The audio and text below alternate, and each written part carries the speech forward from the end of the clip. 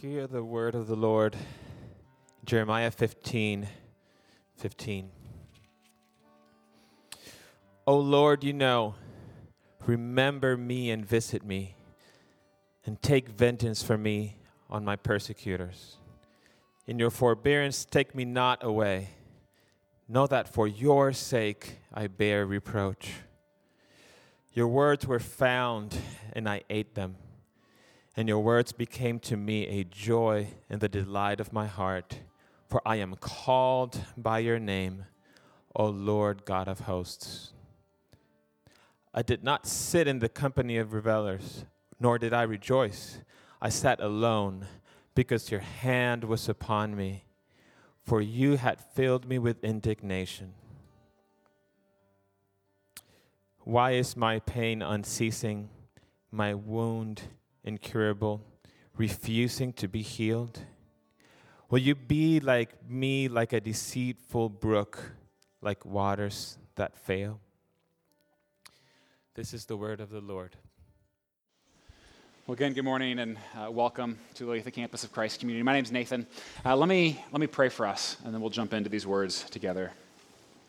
Father, as we just sang, God, we pray that those words be true for us, that together we would cry out for you to pilot us, to lead us. God,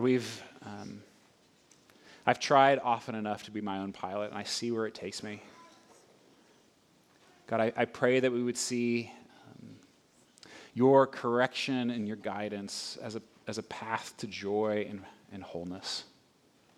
And so as we look at your word now, we ask that you'd speak. Show us more of who you are, more of who we are, and how through Jesus you can bring us closer together. We pray this in Christ's name. Amen. Well, there are certain things in life that are just universal, or at least nearly universal to being a human, right? Things that we all as humans, like we all eat, we all sleep, we all go to the bathroom, we all love pleasure, we hate pain, we all experience fear, rejection, loneliness, right? All these kinds of things. We all love pizza, right? And Star Wars and hiking in the woods, right? Okay, I think so. At least to me. Like it doesn't matter who you are. There are certain things, right?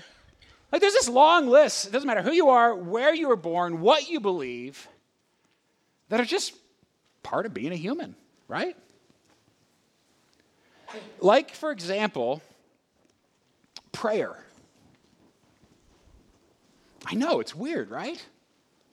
But prayer is a universal human phenomenon. Like studies have been shown, like everybody prays. It doesn't matter who you are, you pray, right? Muslims pray, Buddhists pray, Christians pray, non-religious people pray, even atheists occasionally pray. Everybody prays. I mean, it's praying when you feel desperate is as human as sweating when it gets hot, right? Everybody does it. That feeling of gratitude, for example, which just sort of wells up inside you in a moment of joy, and you don't even know who to thank, right? It's like a prayer half uttered. Or those moments of fear, right? You know them when it's 2 a.m. and your daughter's still not home. Or last year, some of you might remember this story, when I almost died on my bicycle.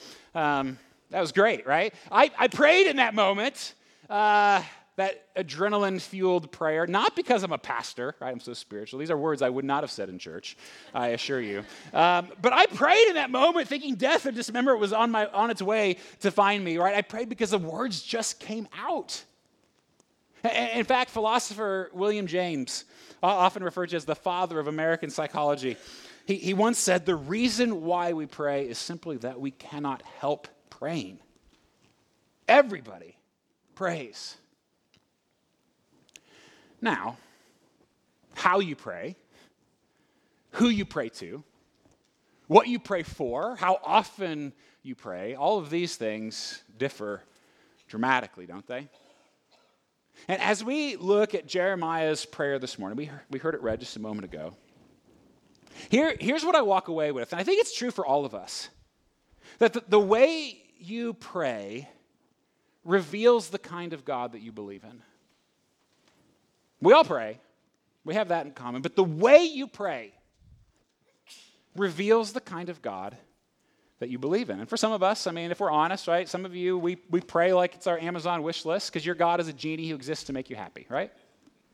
Others of you pray like a computer trying to upload information to a server, right? If we can just transfer that information up there, then he's got it and it's fine. Because your God is distant, he's impersonal, right? For others of us, maybe you rarely pray at all because your God he's either weak or uncaring. He's not going to do anything about it anyway, so why bother? Like the way you pray reveals a whole lot about you and a whole lot about the God you believe in. So the question this morning for all of us, I've been wrestling with it this week, is what do my prayers say about me? What God do I believe in? Turn to Jeremiah 15. Because we've been with Jeremiah the last month or so, right? And Jeremiah reminds us, if you've been here from the start, right, that, I mean, the big theme of Jeremiah for us is that, like, if you think you can handle your life, you're doing it wrong, right? We've said that the life God calls us to is too big for us.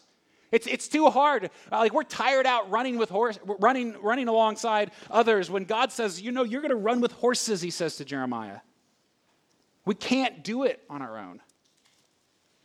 And you might recall as well that Jeremiah is a prophet in just about the worst time in all of Israel's history, right? We saw last week that yes, they still went to church, right, or temple, but their lives were a colossal mess, right? They're committing all kinds of injustice to their neighbors and the people around them. The marginalized are being completely thrown aside, as well as just this incredible sense of sin and shame and idolatry. It's all around them, and they're drowning in it.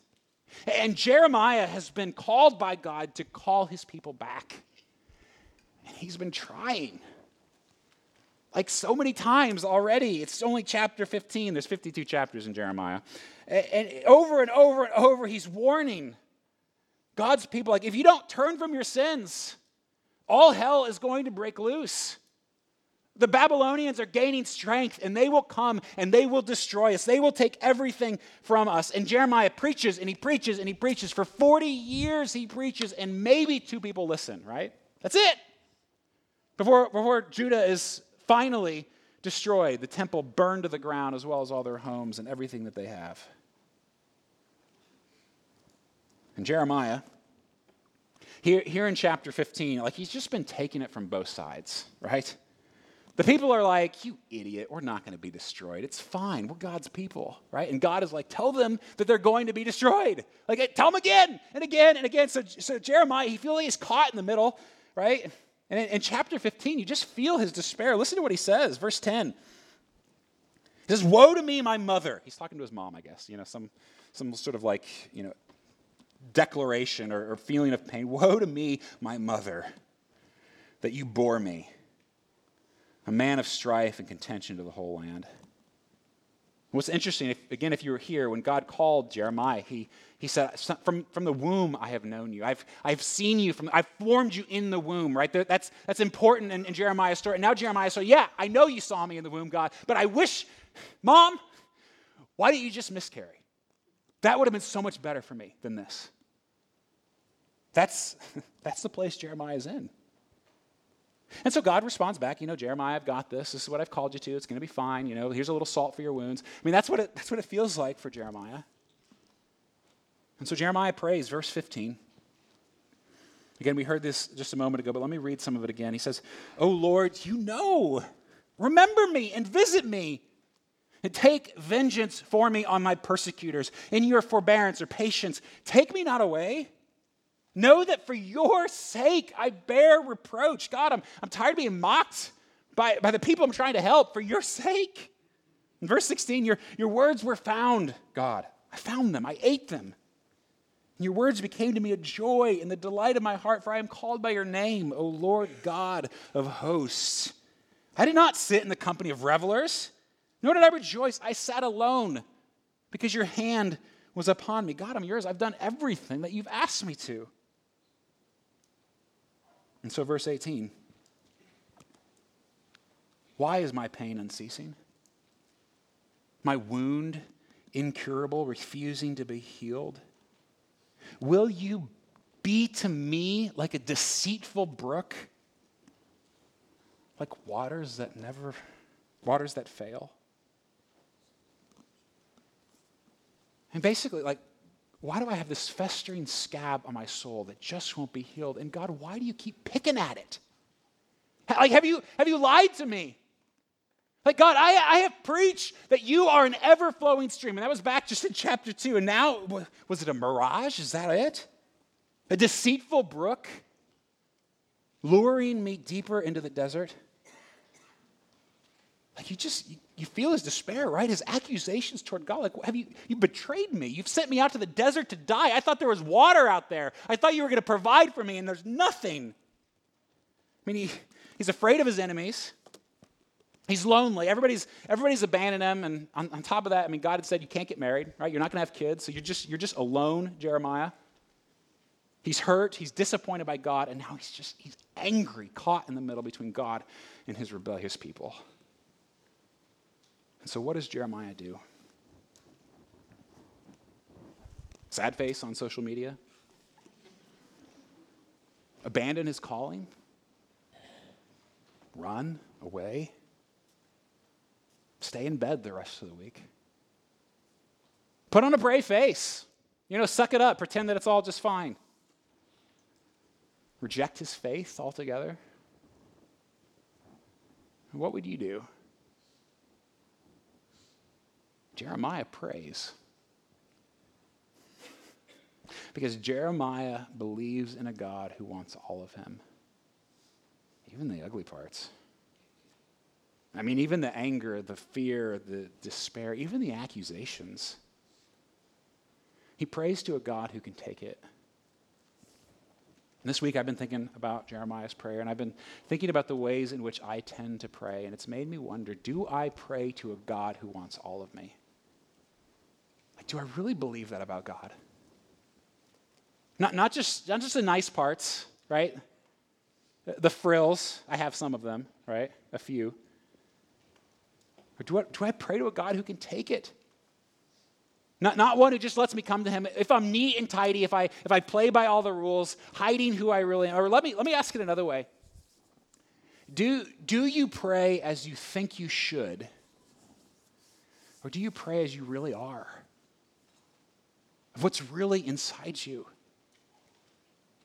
I mean, we're all going to feel like Jeremiah at some point to some extent. And when you do, I mean, there's really just a few options, right?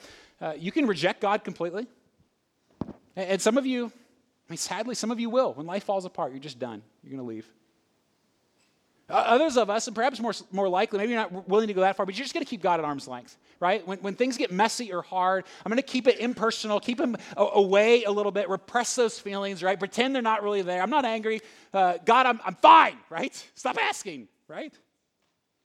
Because it's easier that way, isn't it? I mean, this kind of vulnerability here is painful, isn't it?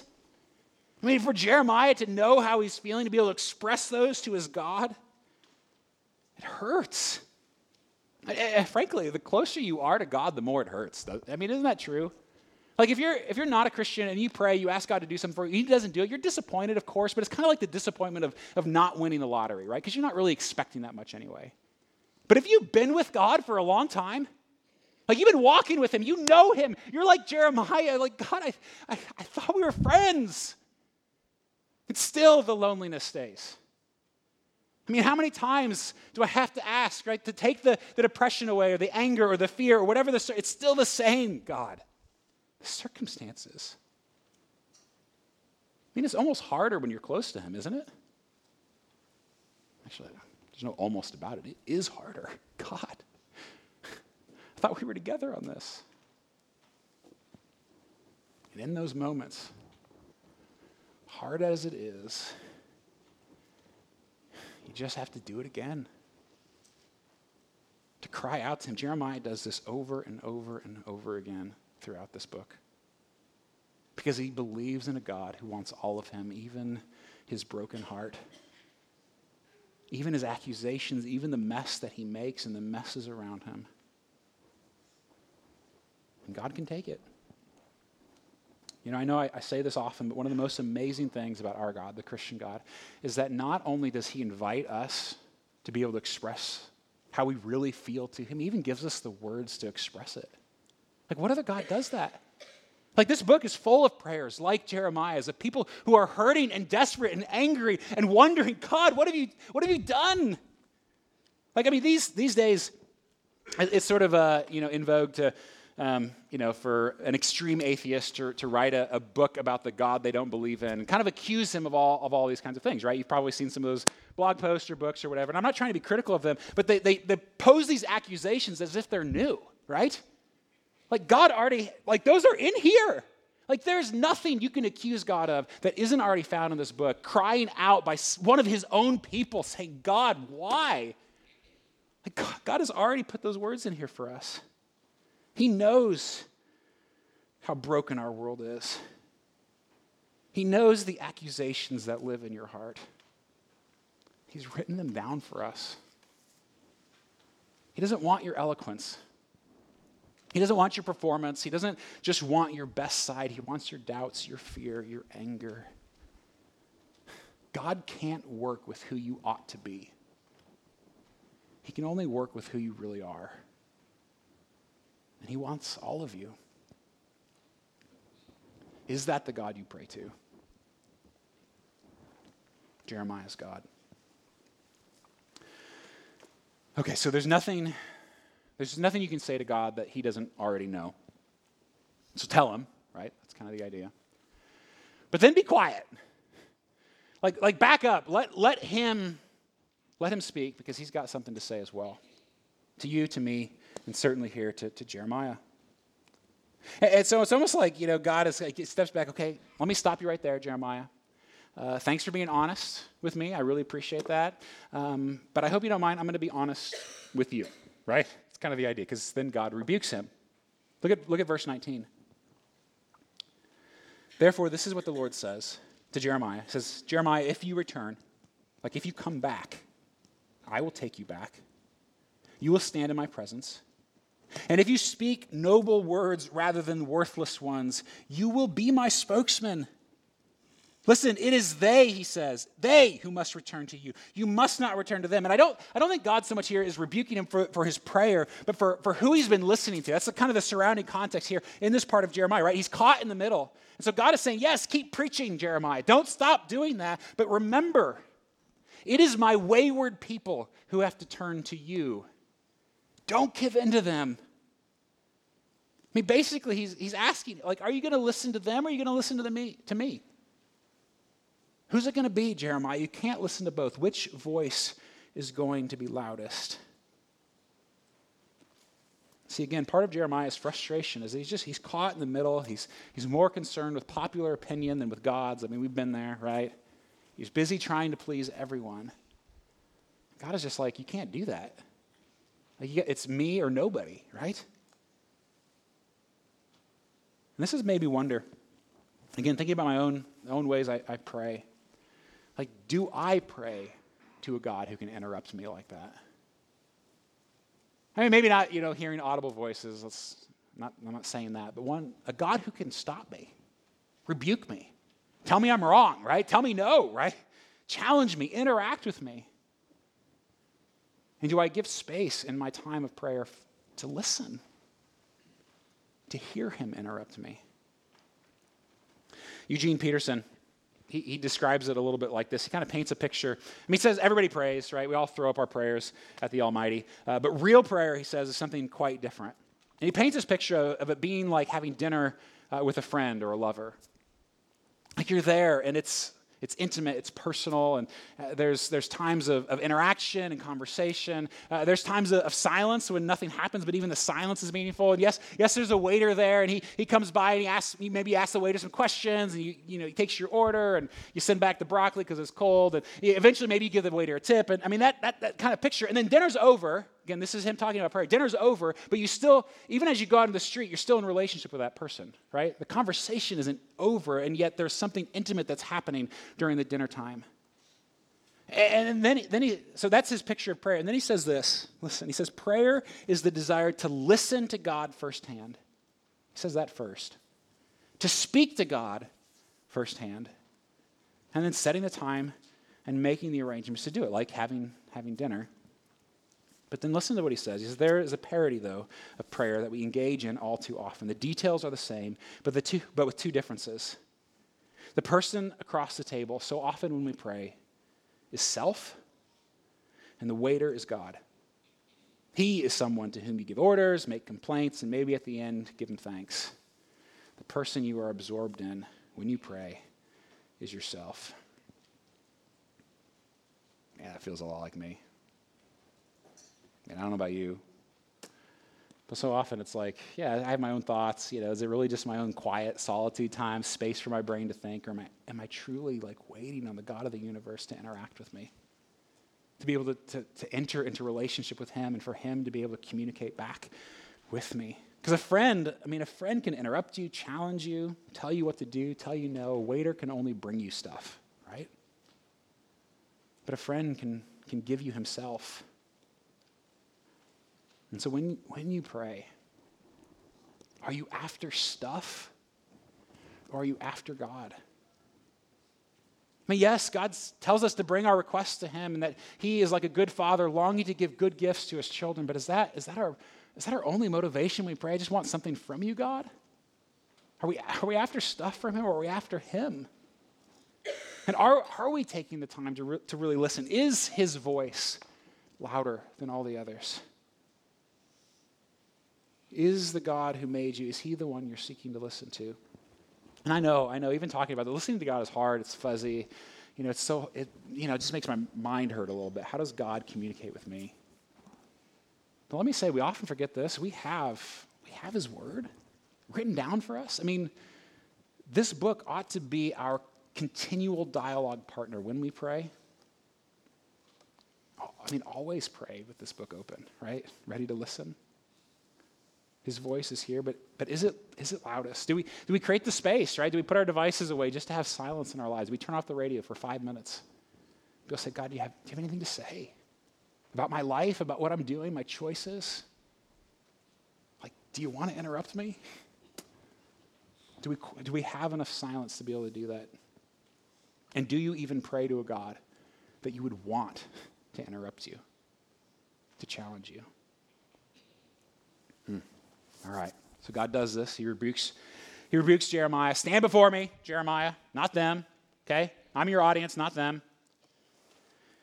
And then he kind of transitions here towards the end. He says, basically, listen, Jeremiah, I know I've already told you this, but let me tell you again. Verse 20, look what he says.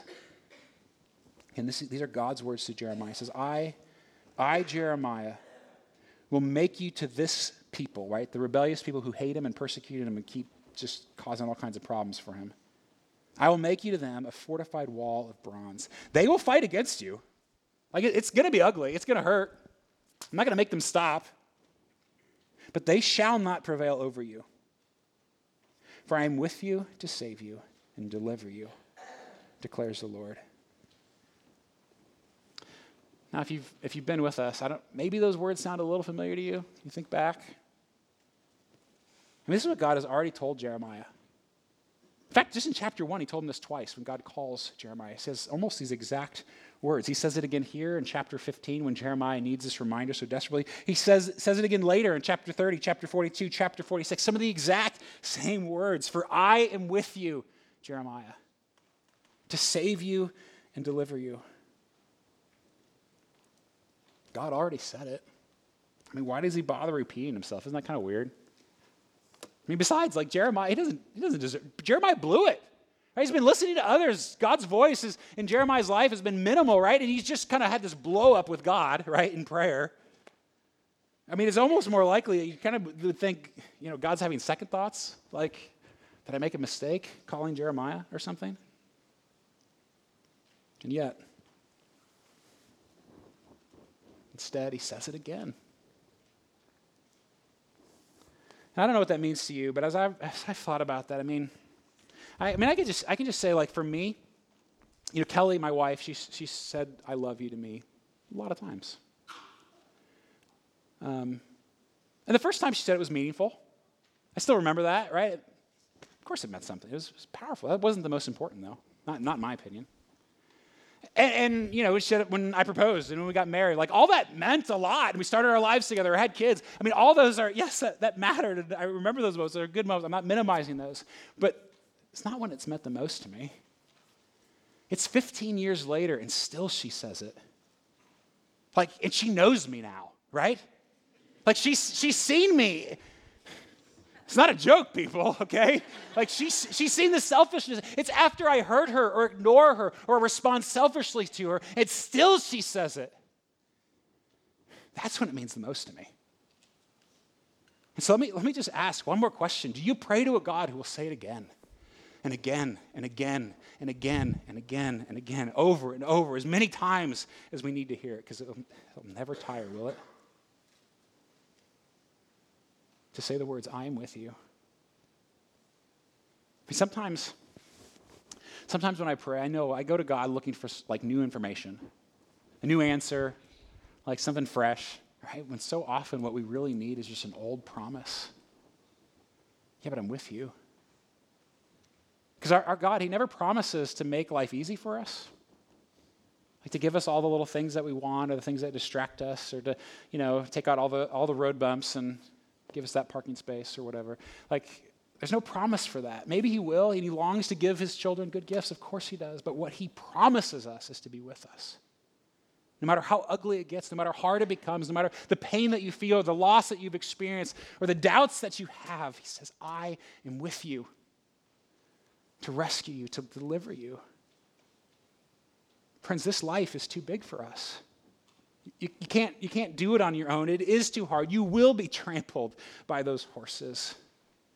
And you and I both will make all kinds of mistakes along the way, and yet the answer is still the same for those who trust in him. I'm with you. I'm with you. Will that be enough for you? The way you pray reveals the kind of God you believe in, and ours is a God who says it again and again and again and again. I know what some of you are thinking. I'm thinking it too. Yeah, but I don't feel that he's with me. Like, how do I know that he's with me? How do I feel that, right? Sometimes he feels so distant when it hurts. I know it's hard. And yet in Jesus' last words to his disciples, to his church, to us, to you and to me, like Matthew ends his gospel with this. He says, Jesus says to you, I am with you always to the end of the age. And Paul later on in the book of Romans says that, says basically that if God gave his own son, like if he did that, like gave up his own son for you and for me, then what will he withhold? Like what's left for him to, like, I'm not going to give that. He will give us anything we need that's truly best for us. And he died and he rose again to make that true for you. Defeated death so that darkness and sin no longer have to have the last word for you. And he will say it again and again and again. I am with you. Have you talked with him lately? I mean, really talked with him, like a real human to a real person. Like Jeremiah does. He wants all of you. Anything you could possibly be holding back, he wants it. And are you listening for him to interrupt you, to speak to you through his word, through his spirit? Is his voice loudest for you? And will you trust that ultimately his answer for you is always the same? It's always the best, always what you truly need. For I am with you to save you and deliver you, declares the Lord. Well, let's do that now. In fact, let's take a few minutes to do that. It seems like it'd be hasty to just kind of rush over, wouldn't it? We're going to take just a few minutes. And for some of you, just going to call it out. For some of you, it's going to feel really awkward to have this much silence. For others of you, you can just get bored and sleepy, take a little nap. You're welcome, I guess. Others of you, it's going to be the first time you've heard silence in a really, really long time, and it's going to feel like a breath of fresh air. Soak in it. Enjoy it. Use this time to hear from God. And regardless of how you feel going into this, just don't disengage. Don't check out. Don't really fall asleep. And so we're going to take about a minute or so of quiet. And then Patrick, he's going to lead us in a few short prayers, each of which will be followed by more silence to kind of guide us along as we pray and as we listen. So let's take this time to quietly pray and listen together. Let's pray.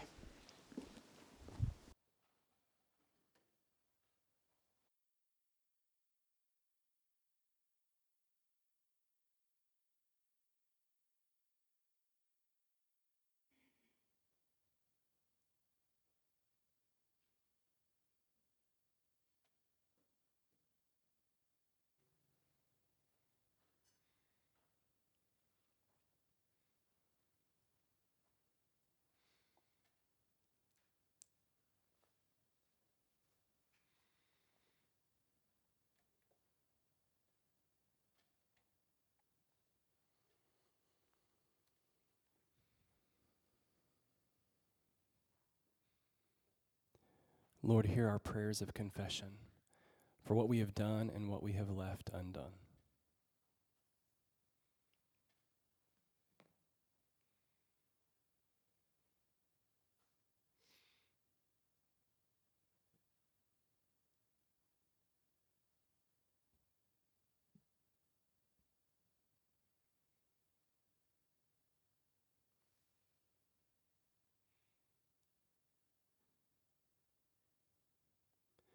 Lord, hear our prayers of lament for the things that break our heart and for the things that break yours.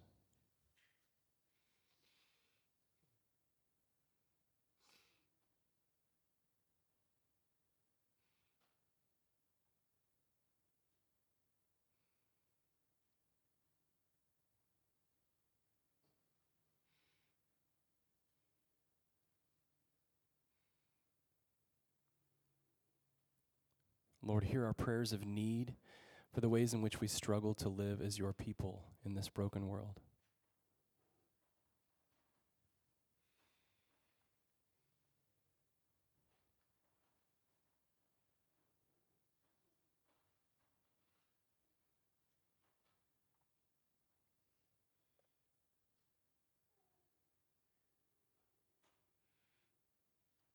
Lord, hear our prayers of thanksgiving as we celebrate all that you are and all that you have done for us.